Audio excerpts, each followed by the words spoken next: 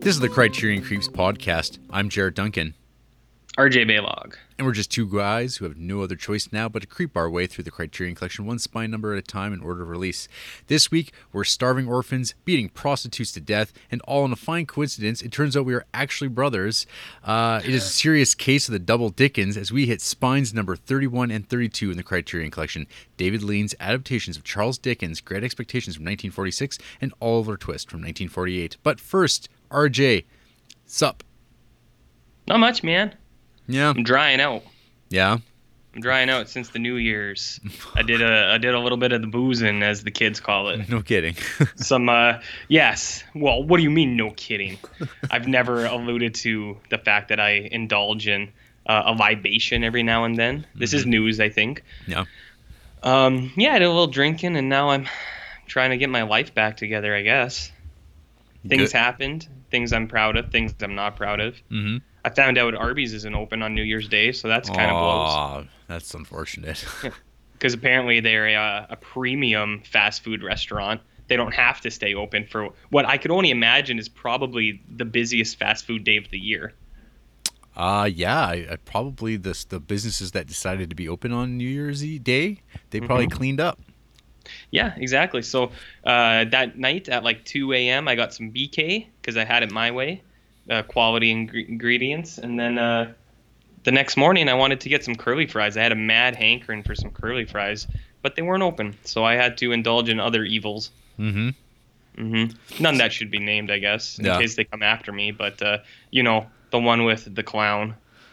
Yes, with Ronald. RJ, do you recall sending me photos of yourself when you got home? Yeah, okay. Yeah, I do. I recall because I saw the pictures the next day. Yeah. I have, however, started receiving pictures from other people from the New Year's festivities. Yeah. And they are premium. They are top quality. Mm-hmm. So I make good choices sometimes, Jer. Yeah, sometimes.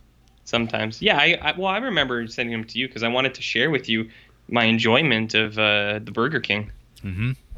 Yeah, I got that photo at like 2:42 a.m. I was like probably asleep for like 2 hours by that point. Yeah, it looks like you were having fun. Yeah, I was about elbows deep in a poutine, which is what else can you ask for in life, Jer? Anything but, I guess. Oh, come on. Well, anyway, when not getting drunk on New Year's, what have you been able to creep on the last few days there, sir? I did some creeping for you, buddy. Thanks. I did some real creeping. So to start things off, my last film of the year, I snuck in right on New Year's Eve, early in the day. I found out it was the full-length movie was available on YouTube, so I checked it out, and it was 1992's Final Judgment, starring God's favorite child, Brad Dourif. Yeah, you join a exclusive club of people who've watched this movie on Letterboxd. Apparently, there is only 3 people who have seen this movie. Yep. Which is maybe 3 too many. No, it was okay. So let me lay it down for you, baby. Yeah. Brad Dourif plays a badass priest. The movie opens up and he stumbles upon some bad hombres, and they try to mug him, but he says, "That ain't down today, baby." It's like the Lord wills it, and he steals the guy's knife, and then he says, "You bring a weapon, you best use it, pal." And the guy's like, "We won't get you later, man." And it's like, whoa. So it lets you know right away that this guy means business, right? Because he's a priest, but he can fight. Yeah. So then Brad Dourif goes to a stripper's house, and you find out that he's friends with the mom of this stripper, and he's like, "Hey, your mom doesn't want you to be a stripper no more." And she's like, "Whatever, man." And then he leaves. And then a different bad hombre comes in and kills the girl. And then Brad Dourif comes back in because he's only like a block away. He hears the screams. He comes back in. And then he makes the smart decision to take the murder weapon and throw it out the window because I guess he was mad at it or something. And then Isaac Hayes comes as the lead detective, and it's like, "Hey, Brad Dourif, you're the only suspect in this murder case." So what unfolds is a series of, you see the guy who is a so-called artist, the murderer, and what he does is he goes and murders strippers and hookers, so to inspire his art.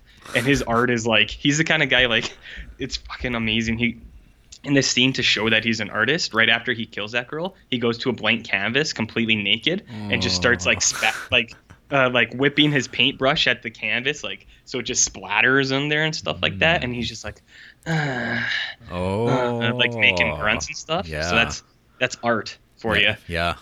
So so what you find, the movie is like Filmcraft even. Filmcraft, exactly. So that guy is killing people, where Brad Dourif is trying to find him, because little do you know, the girl that was actually killed was actually his daughter. Spoilers. So he's personally invested in this. That's very Dickensian. And, yeah, it was. And then Isaac Hayes is probably the worst actor I've ever seen. He's in this as a detective, and he's just super bad. I don't know. Does he just play himself, essentially, like the Isaac Hayes character? Pretty much, but like they don't really give him a whole lot. His, like, all his dialogue is stuff like, "Just so you know, you're my suspect, baby," and it's like, oh, okay. So he doesn't have a whole lot going for him in this one. Oh, okay. But so this movie was bad, but I enjoyed watching it nonetheless, because Brad Dourif was the center of attention for like an entire 88 minutes, or however long this movie was. How long was this movie? Longer than it needed to be. It's not even on Letterboxd. Nobody's even updated it for the length. So that shows you the importance of this bad boy. Yeah. But yeah, no, it was okay. It boosted up my numbers for my Brad Dourif watches this year, which if anyone wants to see my stats, my 2016 stats are official. My most watched actor this year, it's a two-way tie. Can you guess? Mel Gibson, Brad Dourif?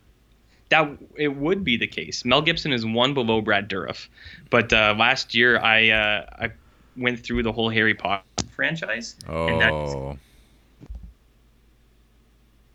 So my actual, can you hear that? Not for a second there.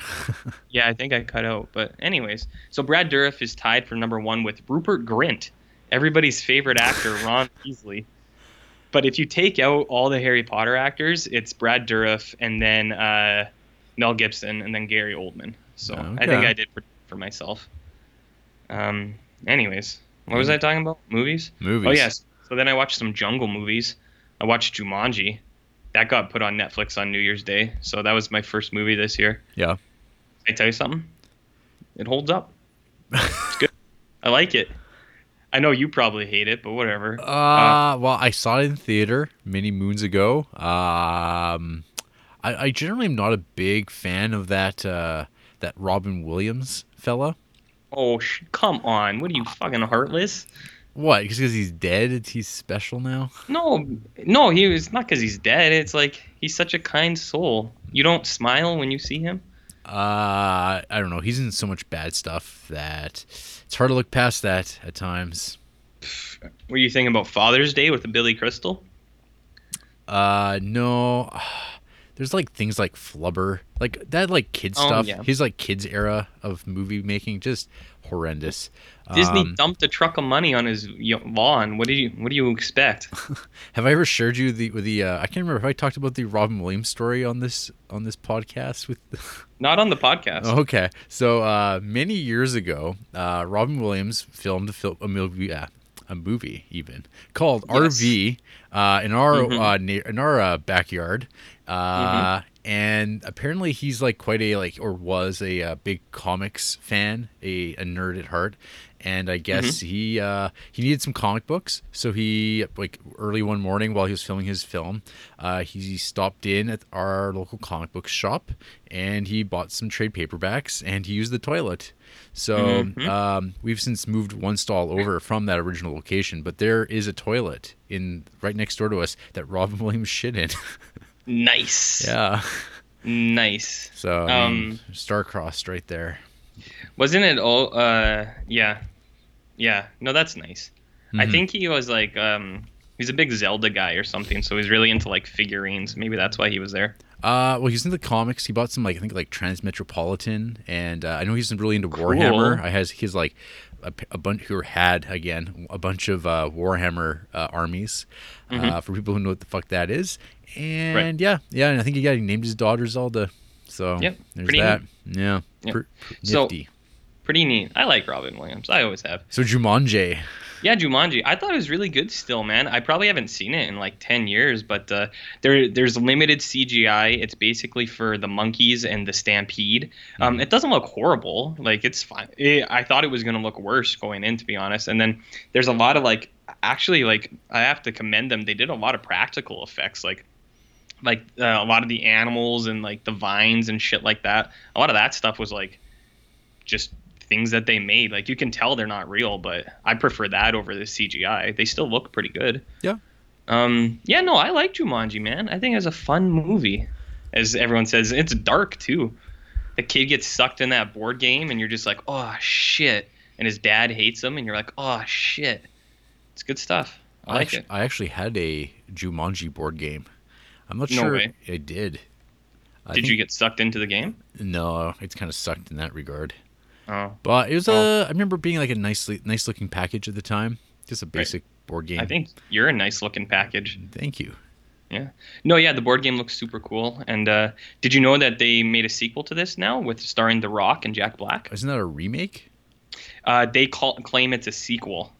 They say they are not remaking it. And like all the pictures I've seen are like jungle pictures. So my theory, I don't know if this is out there, but maybe it's the people who made the board game and they're in the jungle for real. What? I don't know. I don't think they've said anything about it. It's just The Rock like tweets out or like Instagrams out a lot of pictures of him and Jack Black in the jungle. So that's my hot theory. I don't know. Yeah. Maybe it's already all been. And then like, have you ever seen the spiritual sequel Zathura? Zathura? Netflix tried to get us to watch it afterwards. Whoa. Yeah, that's a Jon Favreau number, it looks like, as well. Which is coincidental because my next movie was a Jon Favreau. Mm-hmm. No, I've never seen Zathura, but I heard it was okay. Anyways, so the next movie I watched was another jungle movie. It was last year's The Jungle Book. Mm-hmm. I'm not going to talk about this one too much. It was fine. I like the Jungle Book story a lot, so I think that was one of the reasons that I liked it. It's not like great. I don't know. The CGI is fine, but at the end of the day, it's just some kid in a big green room running around with CGI monsters. I don't know. I'd rather just watch the 40s cartoon again. I think that thing's like mint. Well, it's not that old for it's like 67, but I'm gonna watch I get your point. Yeah, I'd rather watch that classic animated film than this one. And it's not that it's bad or anything. Like I can see why it made all the money in the world. Like if I was a little kid, I would eat this shit up. Mm-hmm. But my only gripe, I guess, is there's not enough music in it, which I like quite a bit. They kind of half shoehorned in Bare Necessities and King Louis song, which, by the way, I don't know if you knew this, but King Louis was played by Christopher Walken, and he very briefly sings the "I Want to Be Like You," so that's worth the price of admission. Yeah, actually, I was going to say, like, if you're thinking of Jungle Book 40 stuff, in the Eclipse collection of Criterion's, they actually have, like, it's a Sabu collection. So Sabu is just like a actor, and he was a bunch of different stuff, but he was a Mowgli in a 1942 version of it that I haven't seen myself, but I think it's actually just on YouTube now that I'm looking at it, because it's in the public domain, I guess. But I think that's supposed to look really kind of cool, giant snakes put in there, and so I'd be curious to see that, probably, again, more so than the Jon Favreau movie. Sorry, John. Oh, well, whatever. He's just locked in now. All he's gonna do is these Disney remakes. But one thing I was gonna ask you, because I feel like you would know this, is King Louis in this movie was fucking huge, like as big as a house.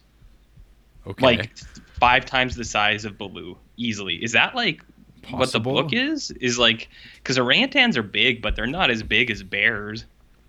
Well, there's like the one orangutan that's in the Planet of the Apes new movies. And he's sizable, but I don't know if so maybe the size of a bear, but not like 10 times the size. Like he's literally as big as your house. Huh. That's pretty large. Yeah, I don't know if it was like their flourish that they wanted to put in there, or if that's like more accurate to what it normally or like what the book was. Yeah, I'm looking at a still here of King Louis, and he's immense. He's like 2 stories tall. Yeah, like seriously, like I think he could basically pick up Baloo in his hand. Like that's how big he is. Huh. And Baloo's not little. Yeah, Baloo's big, but yeah, he's Yeah. no. Yeah, I don't know. I don't know the science. I'm not into the animal sciences. I know orangutans a lot, Jared, because that is my favorite animal, and they can get pretty big, but not as big as a house. Okay. So, Yeah. anyways, point is, this movie is fine. If you like Jungle Book, I'd say to watch it, but You probably already have. If you do. you probably already have. You do. So, I'm really one thing I really want to rewatch is you remember that Jungle Book movie they made with Liu Kang from the Mortal Yep. Kombat movie? Yep. I really want to watch that because doesn't it? But I don't because I'm pretty sure it's all like real animals, right? Yes. So I have a feeling it would make me really sad. Yeah. I haven't seen that movie since I was like I don't know, like I was 12 years old probably. Yeah. I have no. That's the movie that comes to mind actually when you were talking. I'm like, oh yeah, there's that thing. I think that. Yeah. Yeah. Because it's neat because it's all real animals. But then now that I'm an adult, it's like, oh, it's all real animals. Yeah. I just remember there was like an anaconda or something, and it really scared me. So that's neat. Yeah. Yeah. And then I got two more. I'll just burn through real quick for you, Jer. Okay. I followed that up with the newest Trailer Park Boys movies. Don't legalize it. Are you a fan of Trailer Park Boys? Yeah. I was. There was like I love the TV show. It was one of those shows I don't know. I kind of wrote it off initially. It's like, oh, it's some shitty Canadian comedy show that is not going to be any good. And then like, it was like Richard Metzger, who like did the website Dangerous Minds in the day. He like just heaped so much praise on Trailer Park Boys and how great it was. And I was like, I could buy that for like $10 at the local shop. So I did, and was like totally blown away by how funny it was. So I'm a big fan of the television show. I haven't really gone out of my way to watch the new revamp stuff because usually that stuff always goes horribly wrong. But yeah, it's like in the movies, I think I watched the first two or three. Two or yeah. So I think this is like the third official movie because they have lots, but a lot of them are like specials. Right. So I don't know like how they fall into the timeline. Like some of them are like standalone where things will happen in that movie, but it's not really like canon. It doesn't follow into the TV show. So I think this is like maybe like the third actual movie that's kind of canon. Yeah. I'll just talk about the series in general really quick. The show is awesome, as you said. The new Netflix series, they're pretty good. They're not as good as it was, but it's still pretty funny, and it's still a lot better than a lot of the other stuff out there. And so this movie, I thought, is the best one that they've made so far. Okay. So I really liked it. It's close to what the show was basically, like when in its original run. That's kind of like how it plays out. You get some good stuff.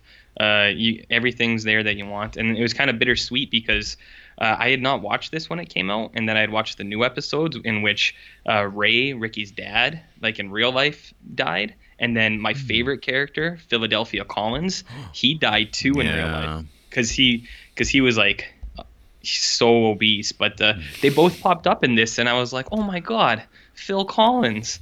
So it made me really happy, but also sad because I was like, I guess that's it. That's the last anyone will see of Mustard good Philadelphia.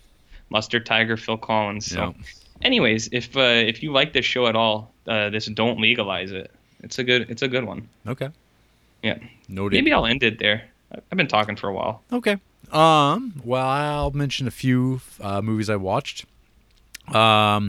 For the end of the year, I guess I squeezed in a movie that's on, I think it was like the TIFF's 100 essential films list. That something like I just hadn't seen before, and I've always seen touted as like a great film. And it's Cinema Paradiso from 1988. It's an Italian movie.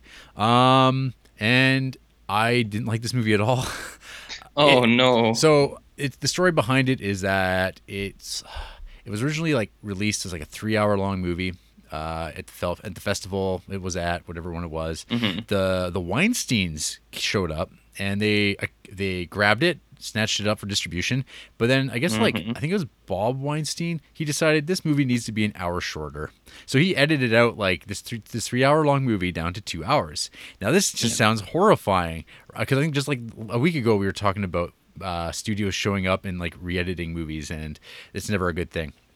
But so this movie though, like in its 2 hour form, went on to be like a huge hit. It did really well. It did really good business considering it's like, you know, foreign subtitled movies. It actually made money in America. People loved it.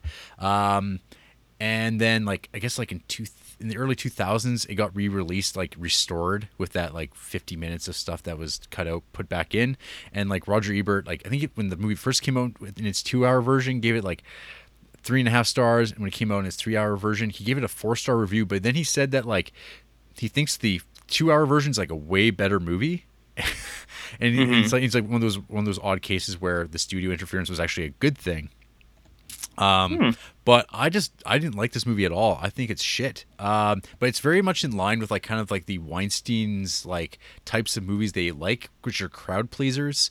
And like it's like to me all that like sentimental shit just rings true. Like to me is like false sentimental. Like it seems really unearned. The story is about it's a young kid in a like Italian village who helps the local church where they run movies out of. They're all being edited by like the local whatever priest man, whatever priest he is. Man. I'm not sure what he is that exactly. A superhero? A padre. I don't know what it is. He's like editing these movies, so like the actual projectionist, he has to cut out these scenes that involve kissing in them, and so there's like this ongoing gag that whenever these people are watching the movies, all the like sexiness has been removed, and so people always they can't believe all of it's been removed. And so it is like you're watching a bunch of people watching movies for hours, and it's supposed to be like about the love of cinema. So if you like movies, you've got to love this movie too. A fire happens in the church, and the projectionist is there, and he goes blind. So the kid has to wind up being the projectionist in the town, and schmaltz and unearned sentimentality happens, and we're supposed to give a shit. I don't. And then the kid grows up to be a director, and he becomes his own and then the projectionist dies. Not before this kid, of course, this kid now a man who's learned all these lessons from him about life, and so the movie ends with him going back to the town. And like he's like, oh, you were left something, son. And here's a film reel, and what it is it's a collection of all the kissing footage and all like the stuff that was cut out, and it's been assembled into one final film. And so you get to see this like the director watching it, and he's like reacting like, yes, oh my god, this is so wonderful. And he's like, I don't know if he's teary-eyed, but and it's just like the scene's like totally ruined because they keep cutting back to the director's face, like as how proud he is at this like great moment that he's made about this expression of love. And I was just like, I didn't give a fuck about this movie at all as it went on. I could totally see why it's a crowd pleaser, but it's just like all the Weinstein movies that they like do this to, like Life is Beautiful, Shakespeare in Love. They're just always hollow to me. They just don't. I don't know. I don't get anything out of it. So thumbs down, Cinema Paradiso, and that TIFF 100 Essential Films list with its bullshit Slumdog Millionaire on it, but without and not a single Coen Brothers film, not a single Werner Herzog film on that list. But was The Dark Knight on that list? Oh, no, of course not. Then that's a bullshit list. Well, because Slumdog was on there, brother. Fucking Slumdog. I've always hated that movie because of that shit. And yeah, Slumdog's sort of like another one of those movies. It's like, people like it. It's a crowd pleaser, but... I guess. But I'd watch Slumdog before I'd watch this movie again. Well, Facts. yeah, okay. Danny Boyle is a far more interesting director to look at. Yeah, this movie, forget about it. Anyway, I managed to squeeze in before the end of the year Trading Places from 1983. An RJ pick. This is a movie pick. Yeah, I'd never seen this before. Always meant to. It's always like highly regarded for the year I was born as a movie to see. So I decided, damn it, it's a New Year's Christmassy kind of movie. So I watched it, and I was really impressed with this. I liked it a lot. It was actually funny, which is amazing to actually watch a comedy from the 80s that's actually funny still. Nice. Yeah. So Dan Aykroyd, he's... I don't know if you talked about this too much with the plot, but I did briefly. Yeah, so I think it's basically rich people are awful, which is always like a great thing for a movie to have. But yeah, like Eddie Murphy, he's kind of on that cusp of like kind of shitty Eddie Murphy humor, but also still like edgy and Yeah. good Eddie Murphy 80s stuff. Because I always find him like really, I don't know, I've never gotten him either because I'm a grump and I hate fun. Yes. But there's times like he makes me like definitely laugh, and then there's other times where it's like, it's like Robin Williams. I just don't, yeah. They're in the same camp for me. It's like the humor is kind of hit and miss. Yeah. But Well, yeah. And Eddie Murphy also had the same trajectory as Robin Williams, where they started doing these like '90s family comedies. yeah. Yeah. Well, that's where the money is, man. It Why is- work hard yeah. when you can work smart? That's very well put.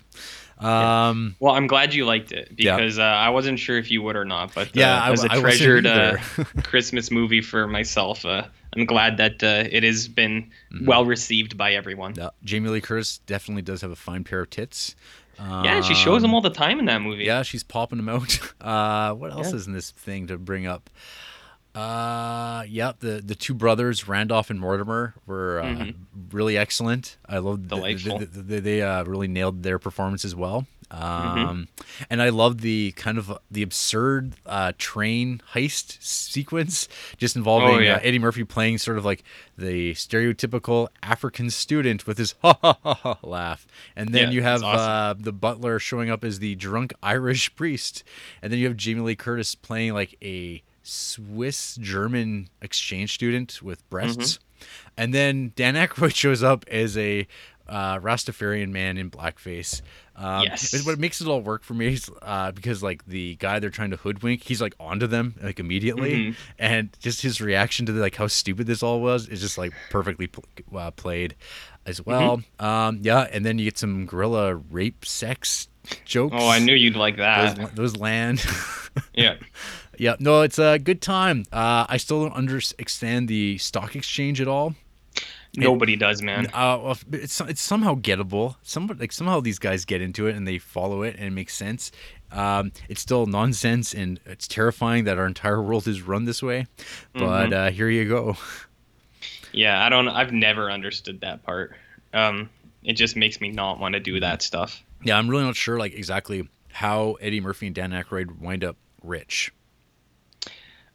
Pork or frozen concentrated orange juice, man. Like, That's all you need to know. They bought. I don't understand it. They bought it high and then they sold it off before it got too low, and then they made a bunch of money, right? I don't know, man. I think that's something. I honestly have no idea what it actually works out like, because they talk about highs and lows, but then you see what happens and you're like, wait a second, what happened? Yeah. So it always confused me, that part. Yeah, and it still confuses me. So then I watched a film noir, RJ, Ooh, dang. called The Prowler from 1951. This is from the director of the M remake I was talking about last week, same year. And this movie has a misleading name because the Prowler doesn't really ever play a part in the movie too much. So the movie starts off with a woman at home doing the dishes, and she looks out her window and she sees someone. And she gets, and all the opening shot is just like her reacting basically to this, and then she calls the police. The rest of the movie kind of introduces this police officer who shows up with his partner to investigate this Prowler report. And he's just kind of a creepy dude who's like, kind of like, oh, this woman's alone. Oh, I'm alone. I'll just hang out with her, even though she's married and she's putting out all these signs that she doesn't really want my attention. But he just doesn't take a hint. And I'm like, oh, so it's the cop, the Prowler? And I was like, like the first 20 minutes of this movie, I was like, yes, this movie's excellent. Like, she's playing it really well.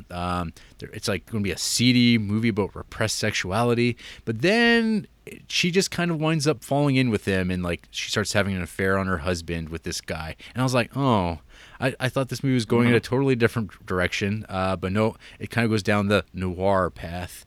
And so he sets up a situation where he can kill the husband and make it look clean as a police officer due to a mistaken identity of who the Prowler was, even though there was no Prowler.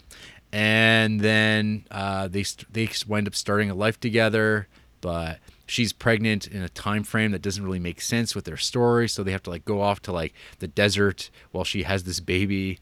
It's okay.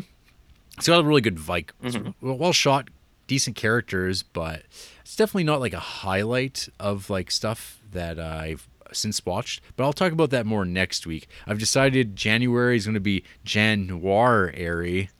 Ooh, nice pun, man. Yeah, so stick it, Noir-vember. Oh, yeah. Why don't we make our own rules? That's right. January. I got nothing else. Yeah, that's about it so far. But I like the sentiment. Yeah. So that's I just realized I'd really been neglecting my noir bones. I haven't like checked out anything for a really long time. And since like I've been keeping track on Letterboxd, I've only seen like about like I don't know 6 or 7 new movies, and I've seen like all the old classic stuff back in the day in my early film nerd days. But and I should rewatch a lot of that stuff because it's been a really long time since I've seen like the Maltese Falcon and whatnot. So that's what I'm going to do this month. And then one number I'll leave off with is a little film called Blood Moon from 1997. This falls into the Shittima realm because it's a film that answers the question, hey, you know that movie Manhunter you all love? Well, what if Manhunter had some mixed martial arts and some martial arts exchanges in them? Sounds good. What if one of the, instead of just having Will Graham all boring by himself, you also introduced a like 5th-rate Eddie Murphy guy who's also a wannabe magician. So he's a homicide detective who also likes to do magic tricks, accentuated with sound effects. And so you get that movie. So it's a movie about a jaded martial artist who's come back to kill people who won in a tournament that he was in years ago, because he's like apparently lost some fingers and now he's got like digital cyborg hands, and he just shows up and challenges people wearing like a metal mask and a cape, and he beats them up, and he's killing them. So he's this MMA serial killer in New York, and Eddie Murphy guy, he's needs help, so they bring in a mind hunter. RJ. Was it Christian Slater? No. It's kind of like, I guess you'd call him a second-rate Jean-Claude Van Damme, maybe third-rate Jean-Claude Van Damme. Christian Slater? Gary Daniels. Gary Daniels. Gary what Daniels. A boring name. Yeah.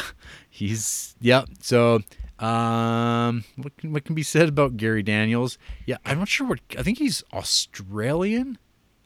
He's some, or English. He's English, I think. So, He's just a guy, but he's a mind hunter. He's like a Will Graham like character who's like he got in too deep tracking down these serial killers, and and he's also into MMA, fittingly enough.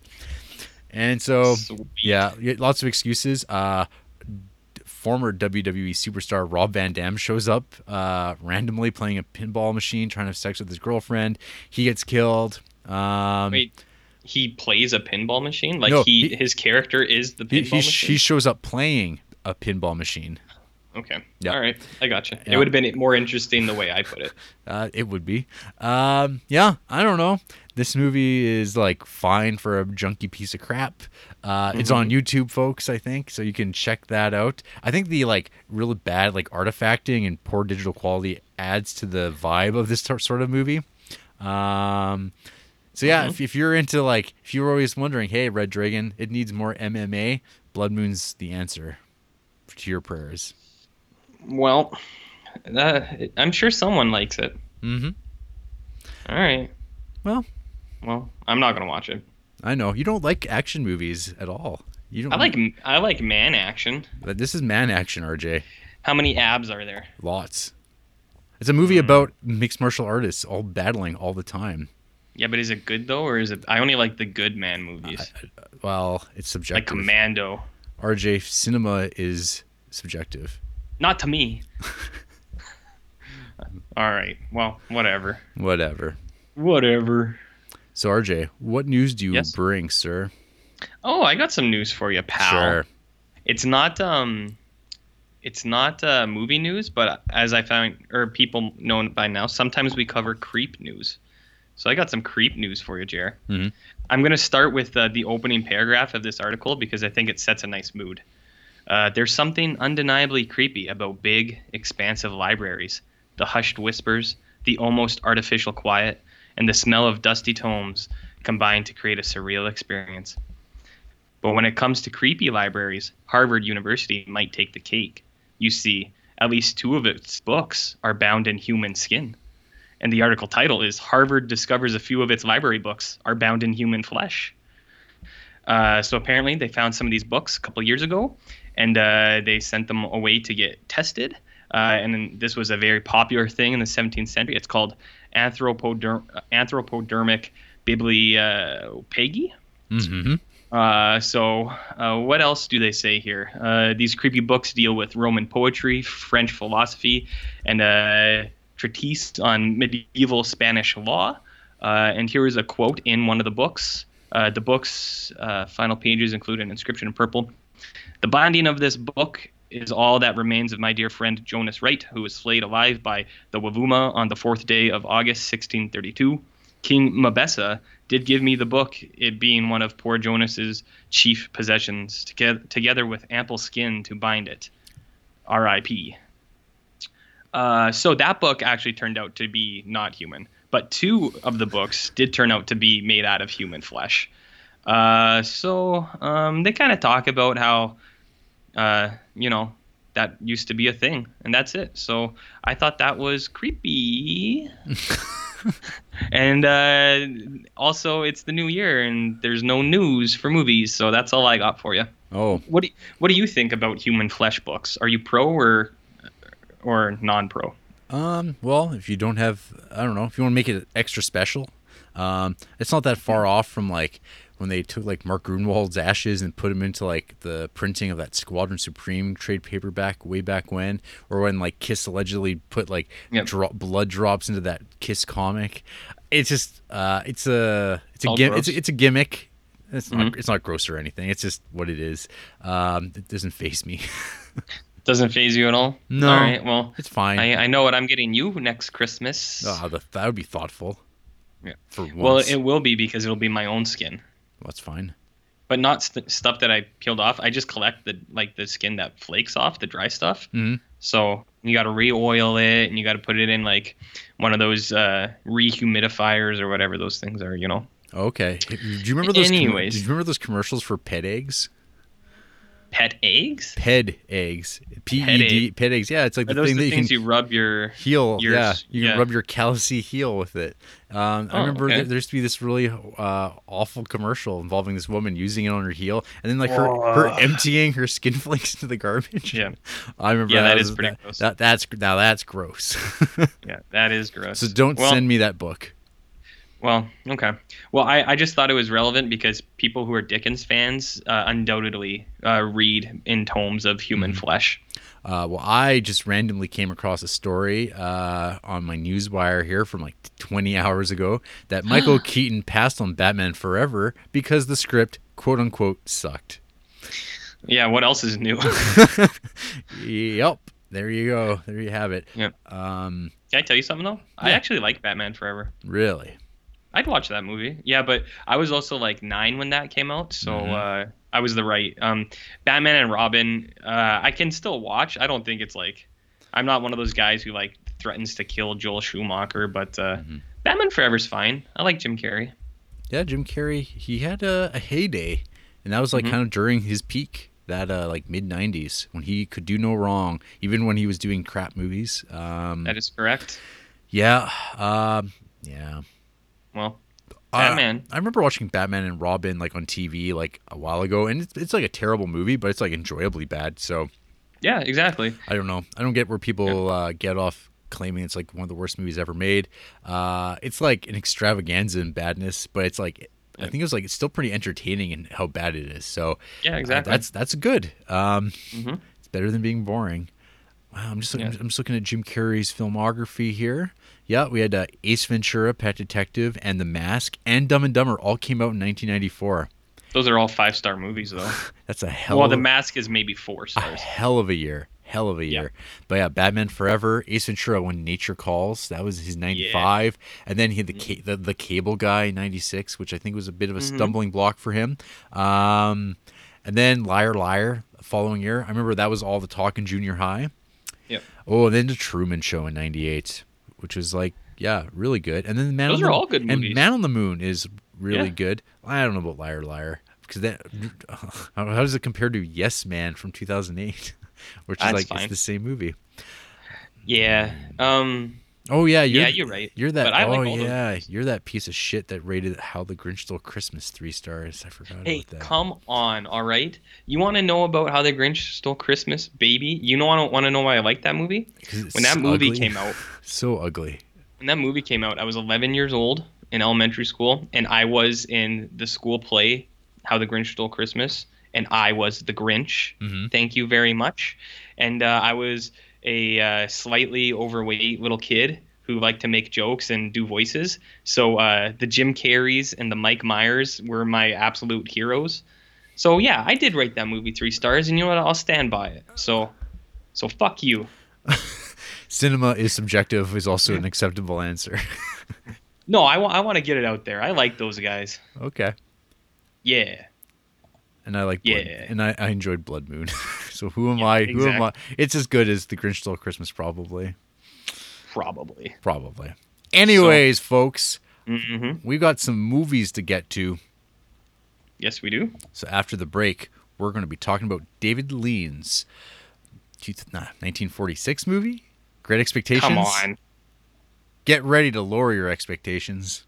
Uh-oh. Uh-oh. Controversy.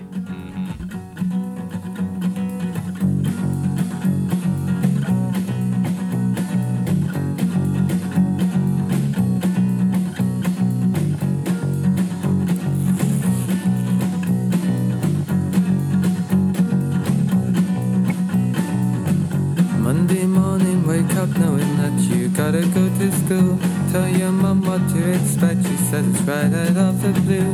Do you wanna work at Debenhams? Cause that's what they expect. Starting lingerie and Doris is your supervisor. And the head said that you always were a queer one from the start. For careers you say you wanna be remembered for your art. Your obsession gets you known throughout the school for being strange, making life-size models of the velvet underground in play. In the queue for lunch they take the piss, you got no appetite. And the rumor is you never go with boys and you are tight. So they jab you with a fork, you drop the tray and go berserk. While you're cleaning up the mess, the teacher's looking up your skirt. Hey, you've been used. Are you calm, settle down? Write a song, I'll sing along. Soon you will know that you are sane. You're on top of the world again.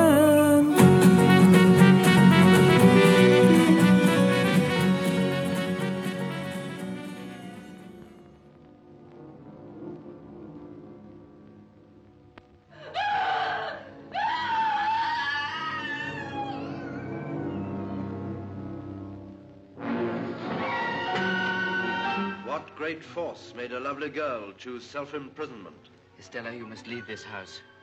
It's a dead house. Nothing can live here. What was the brooding secret of a young man's childhood?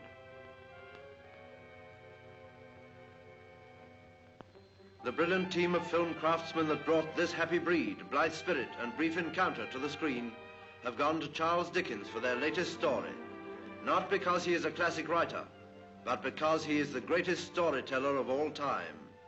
Because no one can portray more faithfully than Dickens the hopes and doubts that dwell in the heart of a boy, or hold you poised so perilously between a smile and a lump in the throat.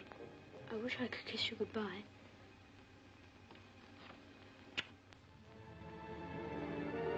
Who could paint more vigorously than Dickens in the broad colors of melodrama?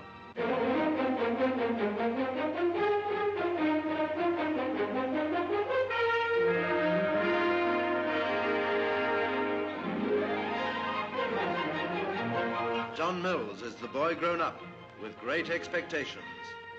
Lovely Valerie Hobson is Estella, grown up from the spoilt little girl who allowed Pip to kiss her. Introducing Anthony Wager, chosen from many hundreds of boys to play Pip when young. Gene Simmons, already started on the road to stardom. And the 101 odd characters that come to life beneath the sure hand of the master. The fools and the criminals, the weak and the strong, the vain, the meek, the modest, the brazen, the gay, the sorrowful, the desperate, and the pompous. Francis L. Sullivan is Jaggers, the lawyer, What do you suppose you are living at the rate of? The rate of, Mr. Jaggers? The rate of. Nursing a broken heart in a morass of self-pity, the mad Miss Havisham, played by Martita Hunt. Bernard Miles as Joe Gargery, Pip's humble, faithful friend. And hunted alike by the law and the lawbreakers, Finlay Curry as Magwitch. Oh, Lord, be merciful to him, the sinner.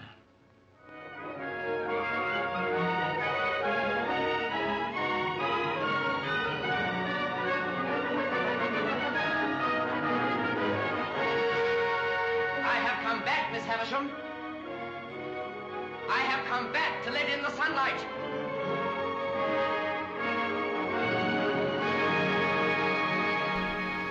And we're back. And we're talking about Charles Dickens and David Lean. So, a little context first. So, British films during the war years and after were characterized largely by escapist type of movies. So, highly romantic historical pictures were kind of the rule of the day. So much that I guess some exhibitors of these movies would complain. It's like, hey, can we get some movies that don't involve like pins that are feathers? Just like, because that's what people wanted. They wanted nice movies after being bombed the shit out of and like having like dead bodies being shipped back from Europe to you. So people wanted nice stuff. So I guess to change things up, arguably, David Lean's subject matter after making movies like Brief Encounter, which were nice kind of contemporary movies, was to make a period piece that people wanted to see, but something a bit darker, like a drawing from that Charles Dickens period, which are movies that kind of like were social critiques, movies in depicting poverty and crime and squalor. Just definitely a different period of time from kind of that post-war where like the class system had kind of started to change around a bit in England, even though it's still kind of there, where you had like real divides between the poor and the middle class, worker class, and then your aristocracy and lords and whatnot. The things that we usually associate with Victorian times. So I was looking it up. I think one of the earliest Charles Dickens films ever made based on his work was a D.W. Griffith adaptation of Cricket on the Hearth from 1909. That sounds so interesting. That is like so English. Film critic David Shipman wrote of these two films. Of the other Dickens films, Shipman, only George Cooker's David Copperfield approaches the excellence of this pair, partly because his casting too was near perfect. These two films were the first directed by David Lean to star Alec Guinness, whom Lean considered his good luck charm. I looked up Guillermo del Toro when asked by Criterion to do one of those top 10 films from the Criterion collection lists. He has both these films on there, saying most people remember David Lean for his big-scale epics like Dr. Zhivago, Lawrence of Arabia, or Bridge on the River Kwai, but here he is at his most precise and poetic. Both movies are epics of the spirit, and both are plagued by grand, utterly magical moments and settings, whether showing Oliver's mother straining and in pain by intercutting with a flexing branch of thorns, or by lovingly lingering on Miss Havisham's decaying splendor. Lean understands the need for hyperbole in order to manage the larger-than-life Dickensian archetypes. Some of the passages in both films skate the fine line between poetry and horror. With that all being said, let's start off with Great Expectations from 1946. A bit of a rundown of the story, in case you're not familiar with Great Expectations. Pip, a poor orphan who lives with his horrible older sister and her husband Joe the blacksmith, one day goes out to visit his mother's grave and is accosted by an escaped convict who he helps out of fear for his life. Despite his efforts to help the con on the run, the convict is sent up the river by the proper authorities. We get a time jump to Pip now being brought to this creepy old house where one Miss Havisham lives, and she has a penchant for mind games, using her ward Estella to fuck with boys. Miss Havisham is a hollowed-out, bitter soul who was abandoned on her wedding day and has been caught in this wheel of perpetual bitterness ever since, using proxies like Estella, wearing her wedding dress every day in her home where rotting wedding cake and cobwebs reside. Havisham is having her ward Estella basically be beautiful and treat old Pip poorly, as this is the key to any young man's heart, and it apparently works. We get another time jump now to Pip as a older man, ready now More to become man. become a blacksmith's apprentice with Joe, and forever be relegated to his working class status. Or is he? Well, Pip lands himself a mysterious benefactor who couldn't possibly be anyone but this random escaped convict guy from earlier, who wants to bring old Pip to be a proper gentleman with great expectations. So he gets brought to the big city where he's going to be shown the arts of the gentleman by one Herbert Pocket, played here by Alec Guinness, all while keeping obviously not escaped convict guy named Magwitch just outside the picture because he's in England illegally and became rich in some offhanded sort of land deal overseas. And then we find out Magwitch the convict is the mysterious benefactor, and this all has to be kept quiet because Magwitch isn't supposed to be there. Magwitch is really keen on old Pip since he was a good kid back in the day when he needed him. Havisham was pretending that she was the benefactor, leading him on to make Pip believe that that was the case, but she's still bitter and horrible, wants to destroy people's lives. Estella is back looking hot, but she's got no heart. She's set to marry this turd Bentley Drummel. Oh, hey, turns out Estella's actually the daughter of old Magwitch. What a coincidence. Now old Drummel wants nothing to do with her because she's the daughter of a dirty old ex-con. As for that scheming Miss Havisham, don't worry, she literally burns alive.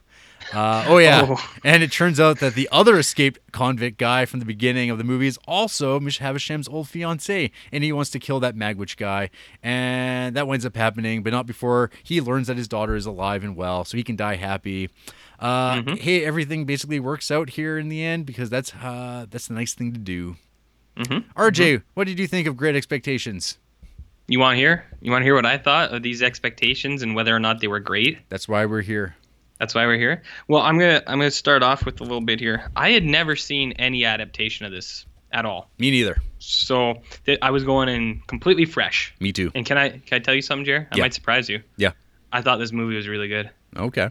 I actually really liked it. I don't know why. I thought it was super interesting. Not interesting, engaging. Number one, it looks great. That intro with like the marsh and the black and white and like fog, black and white fog, I think is like my favorite shit ever. Where you got like marshes and posts and crosses and stuff like that, and you got all that fog. That's the best. That shit is the best. So I thought this whole movie looked really good. I thought the story was pretty interesting. Despite your, I think, sarcasm in your synopsis, I actually didn't think that the escaped convict was the benefactor until he showed up. And I was genuinely surprised. I was like, oh, shit. Because I thought it was Miss Havisham. But what a fool I was, like all the other audience members in 1942, who I'm sure were maybe also fooled, maybe not. Well, for that book that was like 100 years old at that point. So I thought that was pretty cool. I don't know. There was a lot of stuff I liked. I liked the dark gothic like feel of Miss Havisham's mansion, where it's just like dank ass spider webs everywhere, and the just the fact that she's got that cake just rotting forever, and she's just the oldest lady alive. I thought that was all really neat. I like that shit. There's also other creepy stuff, like those creepy ass face casts, which I also thought was really funny when the kid goes to the lawyer's office when he first gets brought into the High Life, and he looks up and he sees like a mask, and he's like, whose likeness is that? Whose likeness is that? How is that even a way anyone talks? Insane. But anyways, I thought that was creepy that this guy gets like face molds of people that die for some reason. That's pretty neat. What else do I want to talk about? I have like individual things that I like, but one I can get to that later unless you want me to just blow through it. Whatever. Go for it. All right. At the start, that lady's got some sick pouring skills. She pours tea from about 6 feet up which I think is crazy. I wrote down a quote that was called "sick fancies," which when Miss Havisham brings in little boys to play in front of her, I thought "sick fancies" was a term that we could describe your interests a lot. What else? His fancy clothes are really funny because he just looks like a pilgrim with a really big tie. I thought not Alec Guinness, but when his dad comes and he's like fumbling with his hat, that's the most out of control hat I've ever seen. I don't really know why it's like that. This movie got really dark when that lady burned alive. Also, was no one gonna question him for that shit? Like she burns alive and then he just leaves and everything's like fine. Nobody's like, hey man, did you burn that old woman? I thought that was pretty weird. And then I'm just gonna finish on one note, which is partially this, partially the next movie, partially other movies we've watched already. Yeah. And how often did people buy orphans? Like, is this a thing that happened all the time? Like Citizen Kane, he gets bought. Oliver Twist, he basically gets, like, you see other kids kind of getting bought or like farmed out. And in this one, it's like you have a benefactor. It's like, did no one question that? It's like someone wants to like give you lots of money. It's like, oh, cool. Like, well, because like in Citizen Kane, he's not even an orphan. He just gets outright basically bought, traded up to a richer man. So like, how often did that shit happen? That this is like, I don't know. I don't know. It seems like it's more of a narrative trope than it is. I don't know, based in reality. Like a real thing. I don't know. I have no idea. Okay. I'm not an orphan. All right. Well, anyways, I actually like this movie, and I was surprised by it. So, let's hear your take, I guess. Yeah. Do you think it blew? I thought it was pretty uninteresting. Right. I think the movie. I think it comes down to like I don't really like the story that much. Everything is like it's kind of like the worst of like Charles Dickens stuff in terms of like everyone's related to somebody and everything's a coincidence. Mm-hmm. The mannered costume drama stuff comes through too much, and there's like way too many scenes of characters. Like this is like a complaint that people would have against like Citizen Kane, where it's like it's just people talking in rooms, which is bullshit because that movie is like amazingly shot and like super exciting. Like every scene is just super exciting. This I felt like wasn't that like excitingly shot and seemed like it was a lot of the time. It was just like cameras watching characters in rooms over and over again. Like when I kind of skimmed through this again this morning, like just like on my laptop, and I was like, oh my god, is this the same scene? Like it's literally like back to one guy sitting behind the table again. Like there's like no movement, there's like no changing things up. It seems like they're moving kind of just through spaces. And I don't know, like it's very well shot. I mean, like outside of like the Miss Havishams, like her, like the set decoration in that, and like everything like that stuff's awesome. Like that I was actually really aware of like Guillermo del Toro in those scenes because I was like, this reminds me of like Crimson Peak and like kind of like Mario Bava stuff. But again, those are all things that if people, astute listeners will recall, I don't really care for Mario Bava that much, and I didn't, and I don't like Crimson Peak at all. And it's sort of like in the same thing for me, like where I'm just kind of like not that excited by the period. I guess, at least as it's depicted here in Great Expectations. I guess someday I could try watching one of the BBC miniseries adaptations of this that are like more like episodic and like they're the sexy ones.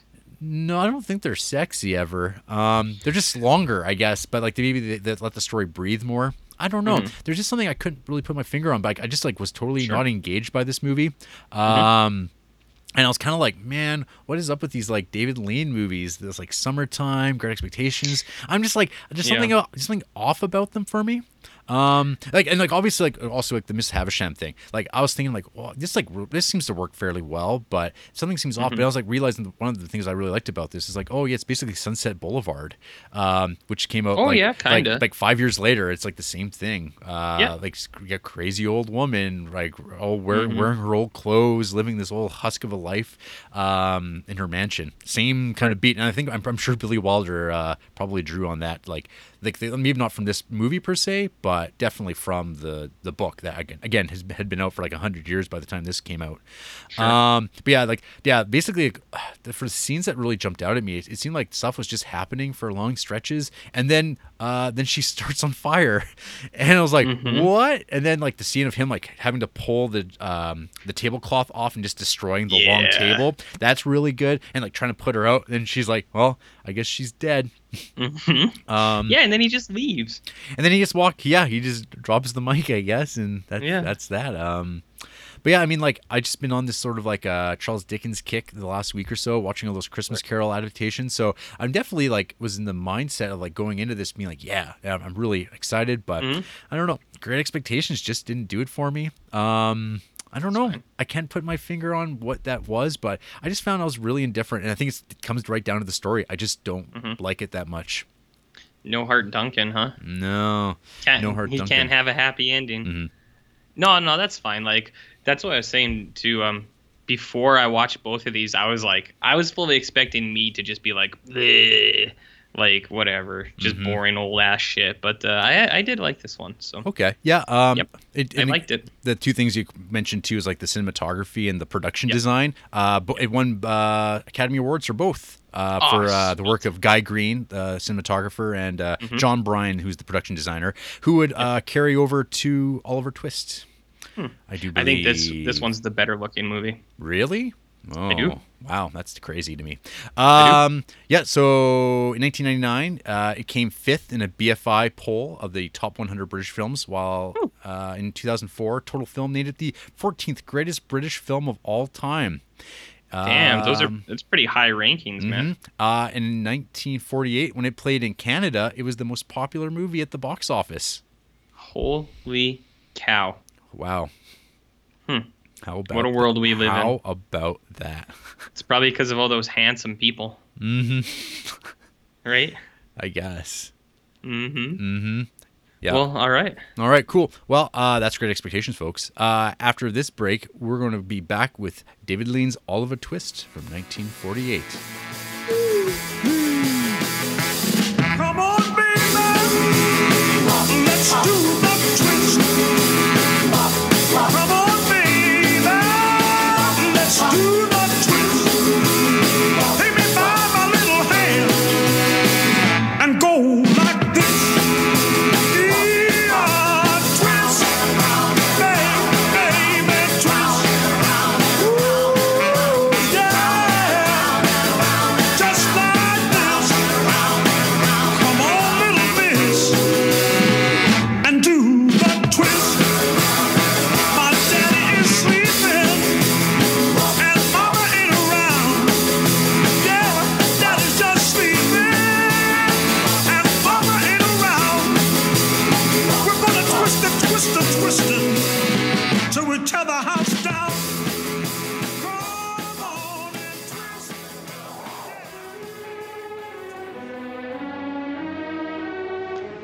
Lisa, I want some more.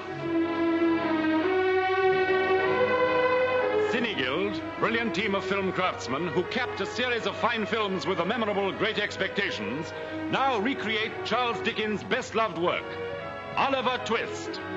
No other story so full of drama has such humanity. Nowhere else can you find characters who make you feel so deeply emotions you want to hide. Robert Newton is Bill Sykes. Get up. Alec Guinness, whose brilliant characterization as Mr. Pocket was outstanding in Great Expectations, unbelievably transformed, is Fagin. Why are you awake? Speak out, boy, quick. Kay Walsh is Nancy.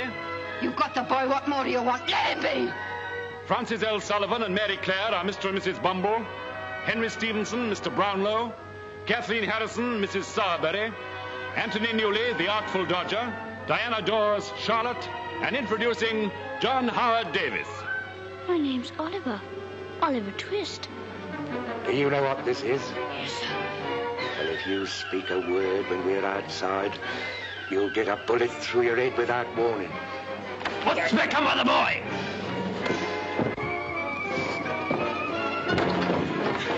The traps have got him, and that's all about it.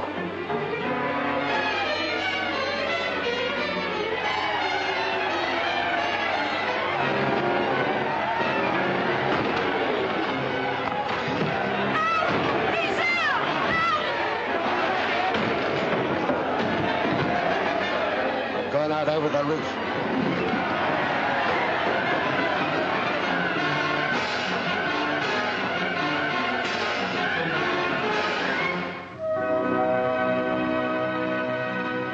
And we're back, talking Oliver Twist, directed by David Lean from 1948. So, Oliver Twist is about Oliver Twist, professional orphan. We see in the beginning his delivery into this world, his mother seemingly escaping from the world that has turned against her in a very stormy, dramatic fashion, delivering her to a parish workhouse. Like all great fiction, we get rid of old mom by having her die in childbirth, where he is raised by the faceless, uncaring state. We get probably one of the most famous beats in English literature, the "Please, sir, I want some more." The state does not care for this kind of upstarting, so he is sold to a local coffin and furniture maker to be a helper. But that winds up falling through as his dead mom gets shit-talked, and Twist ain't having any of that. Before he can get sent back to the workhouse, Twist runs away to London, and he falls into a bad crowd, into a thieves' guild run by a fellow named Fagin, played by Alec Guinness. At first, things seem pretty cool. All a bit of fun, getting treated with some respect, with a roof over your head, actual food, camaraderie, but there's this lingering sense of real danger here. We get introduced to an angry brute of a man named Bill Sykes and his main squeeze, a local prostitute and barmaid Nancy. It is all kind of a great old surrogate family, really 21st century, but Oliver gets pinched for a failed pickpocket gambit on a random old man, and the true colors of his surrogate family come to light.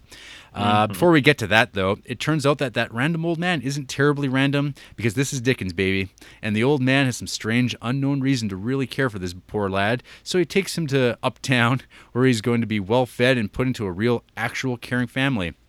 Of course, one thing Mr. Brownlow, that's his name, doesn't think is a problem is sending a 9-year-old boy to go return some books to the bookstore that's located in Rape Town. And Oliver Twist is quickly back in the hands of Bill and Fagin, who are afraid this kid might have given up, not from any evidence that this has happened, but from paranoia and their own lack of character.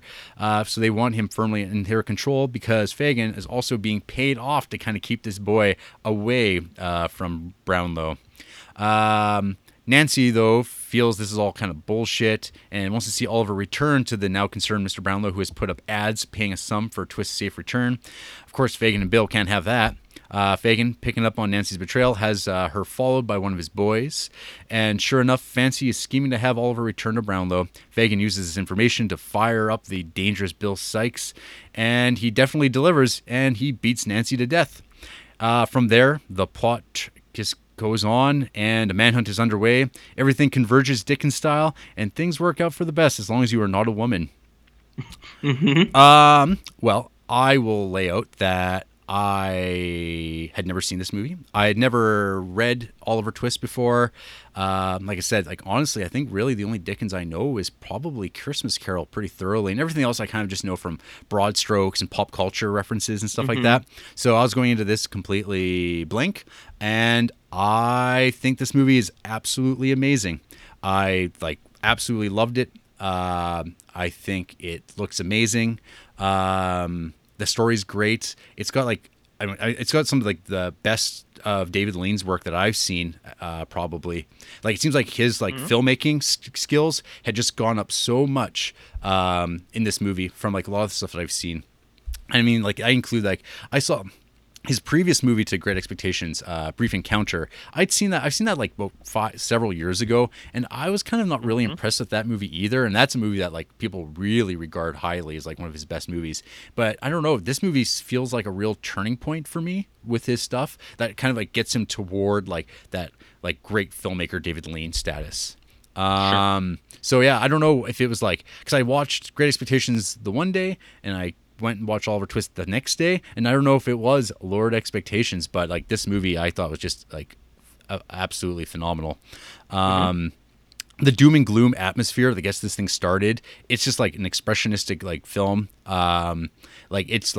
It's kind of like that opening scene in Great Expectations, but done better for me. It's just it's just far more interesting. It's more extended. And then once you get to that workhouse, it is just awful. Like it's just like really dire, and it's like, holy crap, did they like build this? Like it's just an incredible set design. Like you really get the sense that this is like a horrible place, and then you get these like longing shots of these like poor starving children. And this is like a movie that's only like a few years removed from like the end of World War II and the Holocaust. And there's like these images of these children just ashen faced and starving. They're being fed like just like fluid, like just like not food. It's just water, it's hot water. And yeah, the movie just kind of wowed me, RJ. It wowed me. It wowed ya. Yeah. I mean, like all the tropes of Dickens are here. There's like withered old people. Everyone's like there's like the needlessly cruel people. Like they're just like everything's ramped up. But it's like I think for me, like all the weird coincidences that kind of happen in Oliver Twist, they don't bother me like they did in Great Expectations, where I didn't care at all. This, like, I was like totally into it. Even though, like, I don't know if like Oliver Twist is actually that much of a great character. Like he's just sort of like a kid. He's a really nice, swell kid. And who wouldn't like beat the shit out of a guy who's shit talking your dead mom? I don't know. It was nice to see Francis Sullivan back, fat as ever. As the Beetle. Yeah.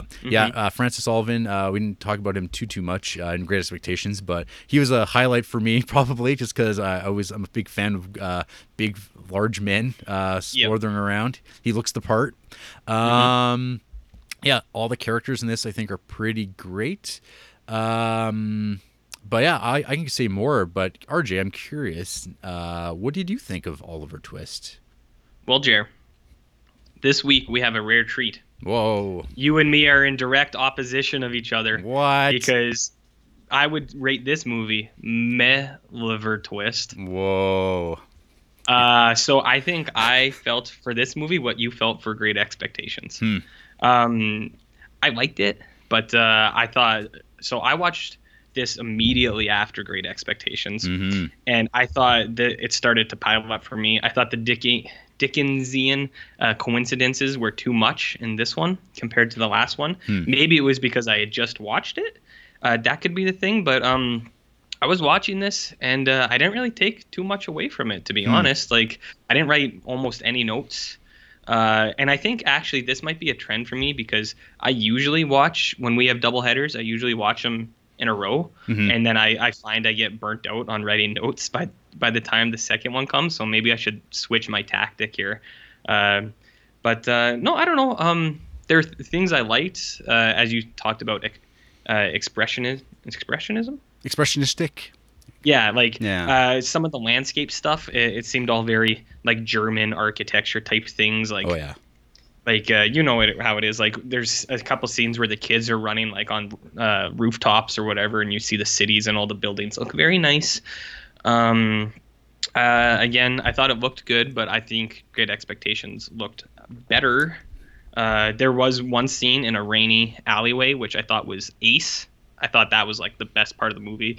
The lady's, like, running down an alley, and it's, like, raining. I thought that was super cool. But I don't know. I think the problem with this one, for me, like, I like the story, but it's like we were saying, the coincidences, and I thought there was like things I didn't quite understand, and I don't know if it's like, I'm sure it's just when you get a translation to a movie, but there were things like, so the lady character, when she sees Oliver Twist in like Rape Town or wherever that is, and she's the one who like recognizes him and is like, oh, my brother, come on, we need you, come back, and like, so that they can like grab him again. And then they go back to the house, and then like as soon as they get there, then she completely changes her mind. She like tries to help him escape. It's like did you just like change your mind all of a sudden, or is there more to this that just isn't shown? I was very confused by it. I thought there was her change of heart was not very well explained. I didn't get it. Other things, there's a guy who just after the murder just walks around shouting murder, brutal murder, and I want that guy's job. That sounds really cool. There's when the wanted signs go up for the two men, they have the Silks guy or whatever his name is, Sax, and underneath it says dog, and I was like, wait a minute, are they considering the dog as an accomplice to this murder? Because that's really fucked up. But then the dog is a hero, and I think this movie should not be called Oliver Twist. It should be called Hero Dog. Bullseye. Bullseye, the hero dog. I did like a lot of the ending. We get a nice lynch mob, which is really good.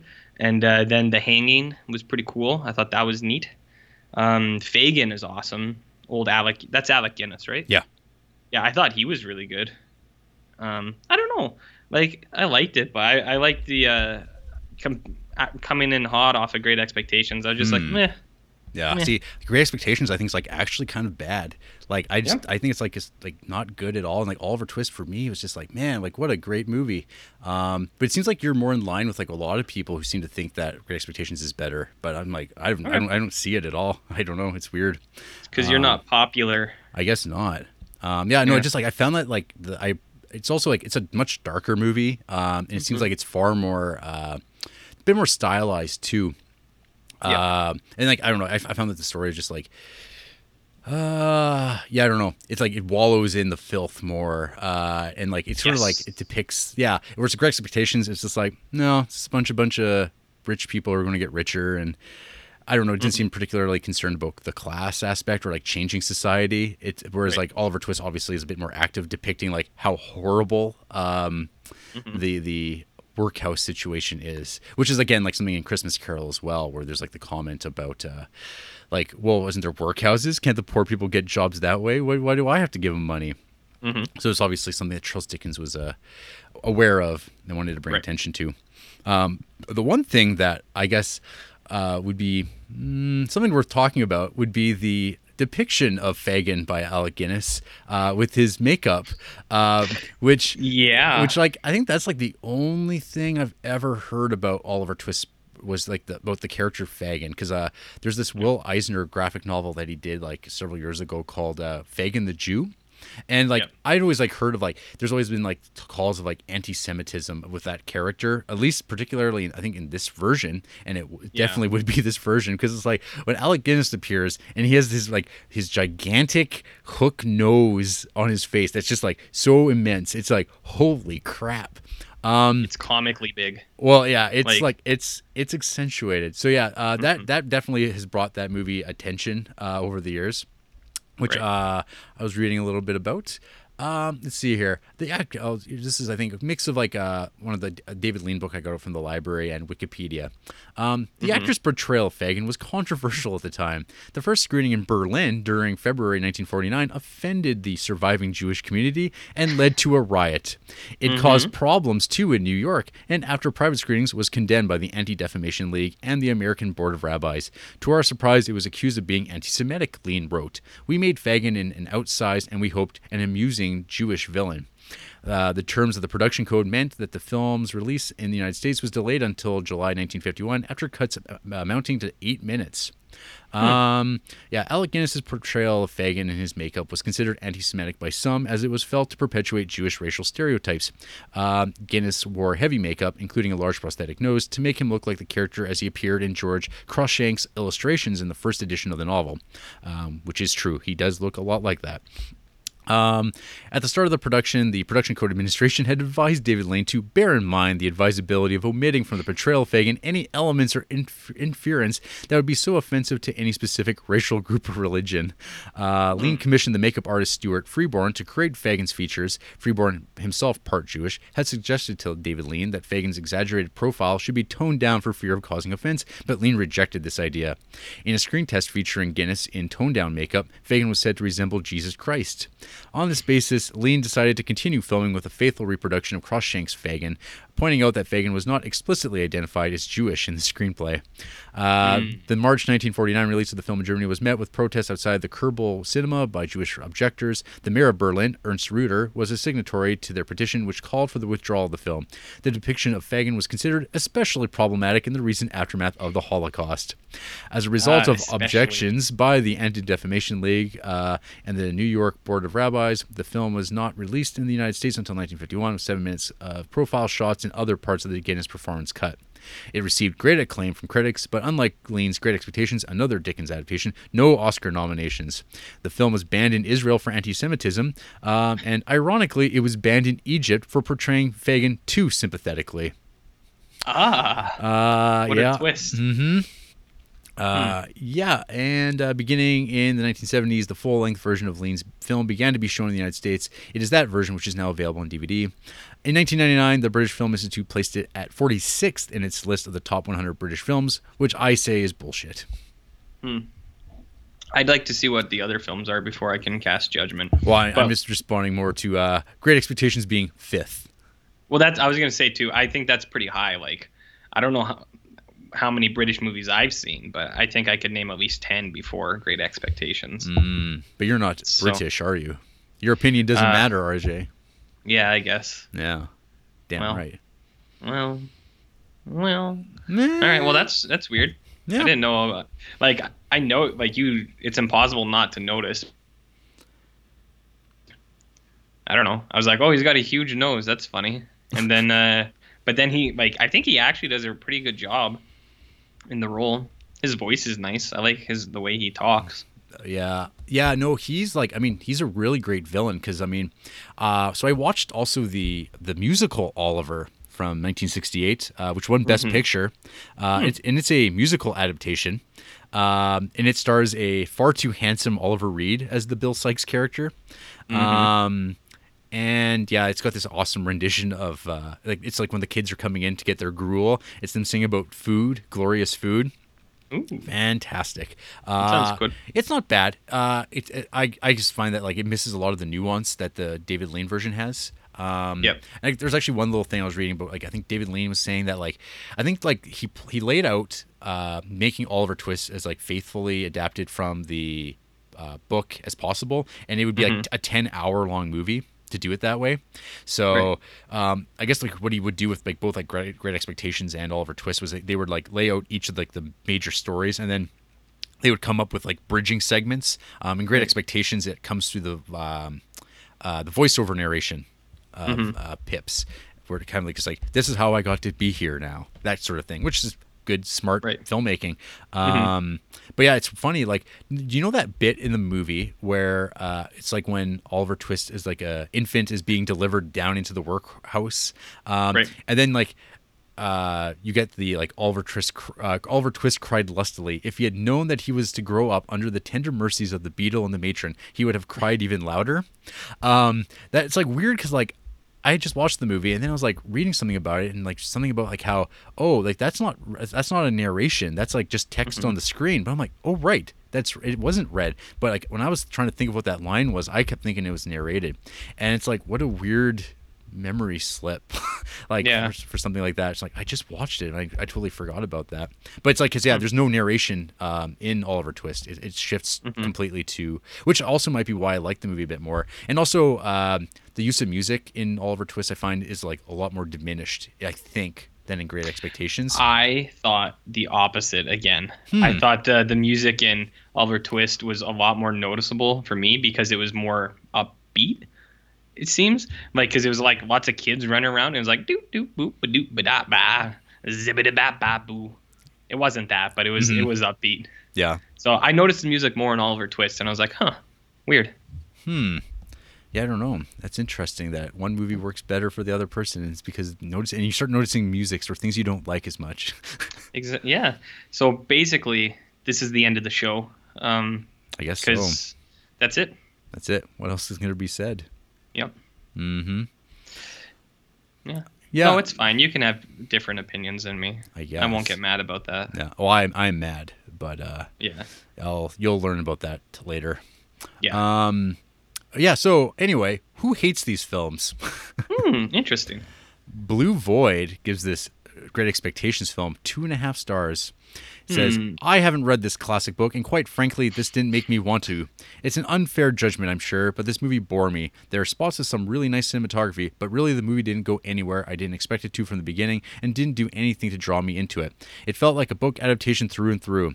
It felt like a stencil outline of a far more interesting story. It's competent, and probably a fine companion piece to the book, but on its own, it wasn't anything exciting. There's pretty mild hate, actually, this week. Yeah. This guy's really against the books, man. So why is this like a book? Wollstonecraft gave this 2.5 stars.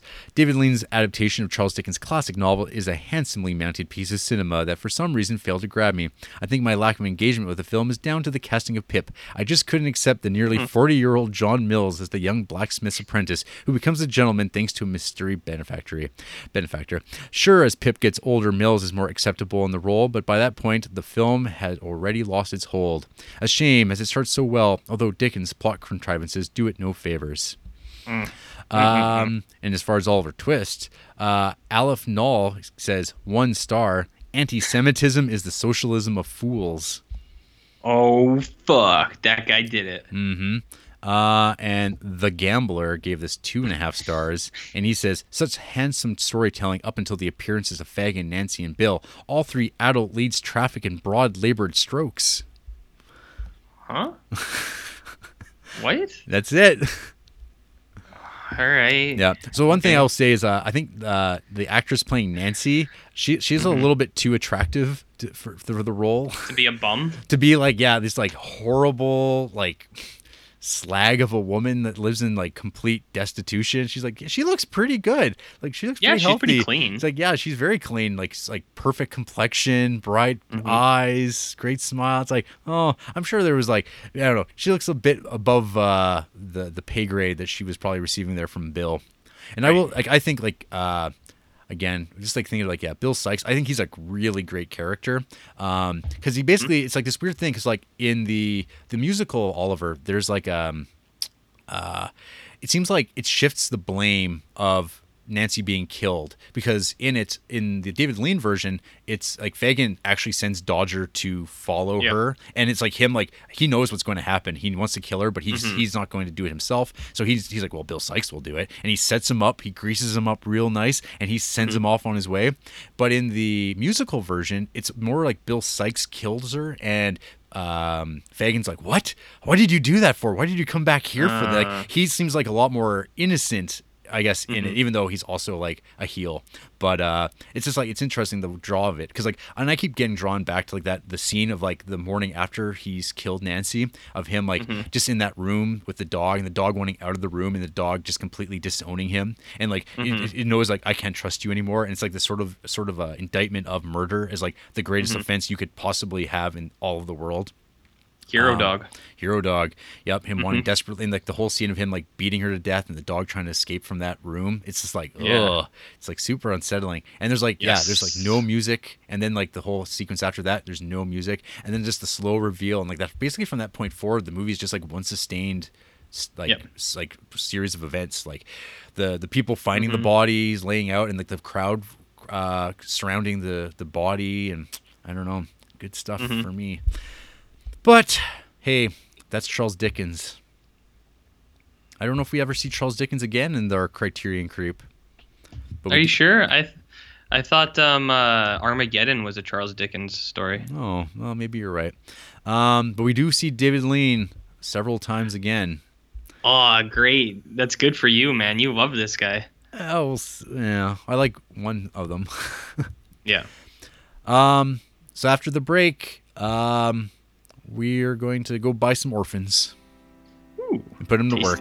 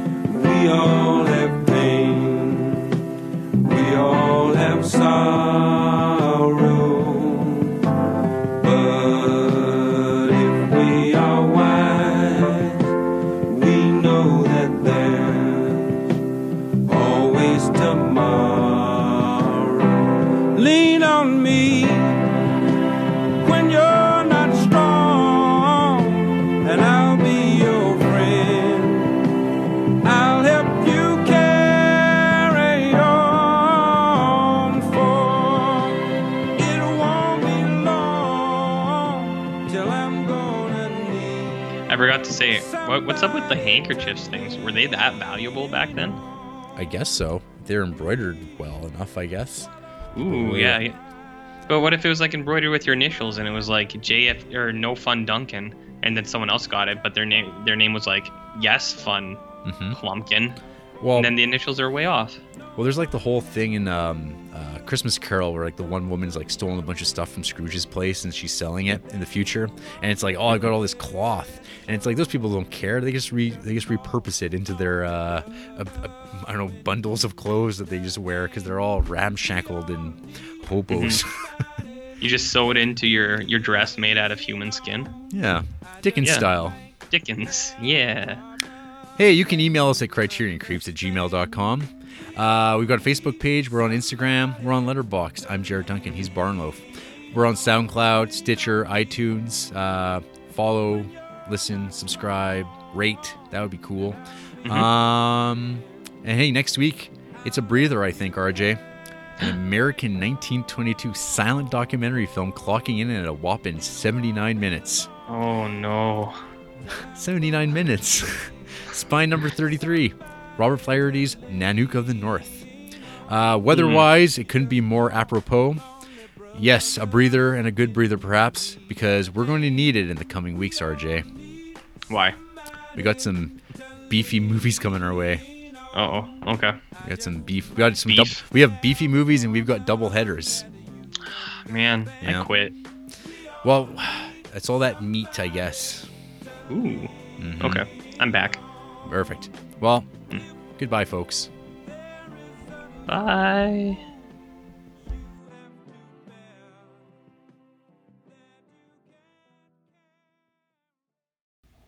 So you ready to talk about these movies, bro? Yeah, I'm ready, brah.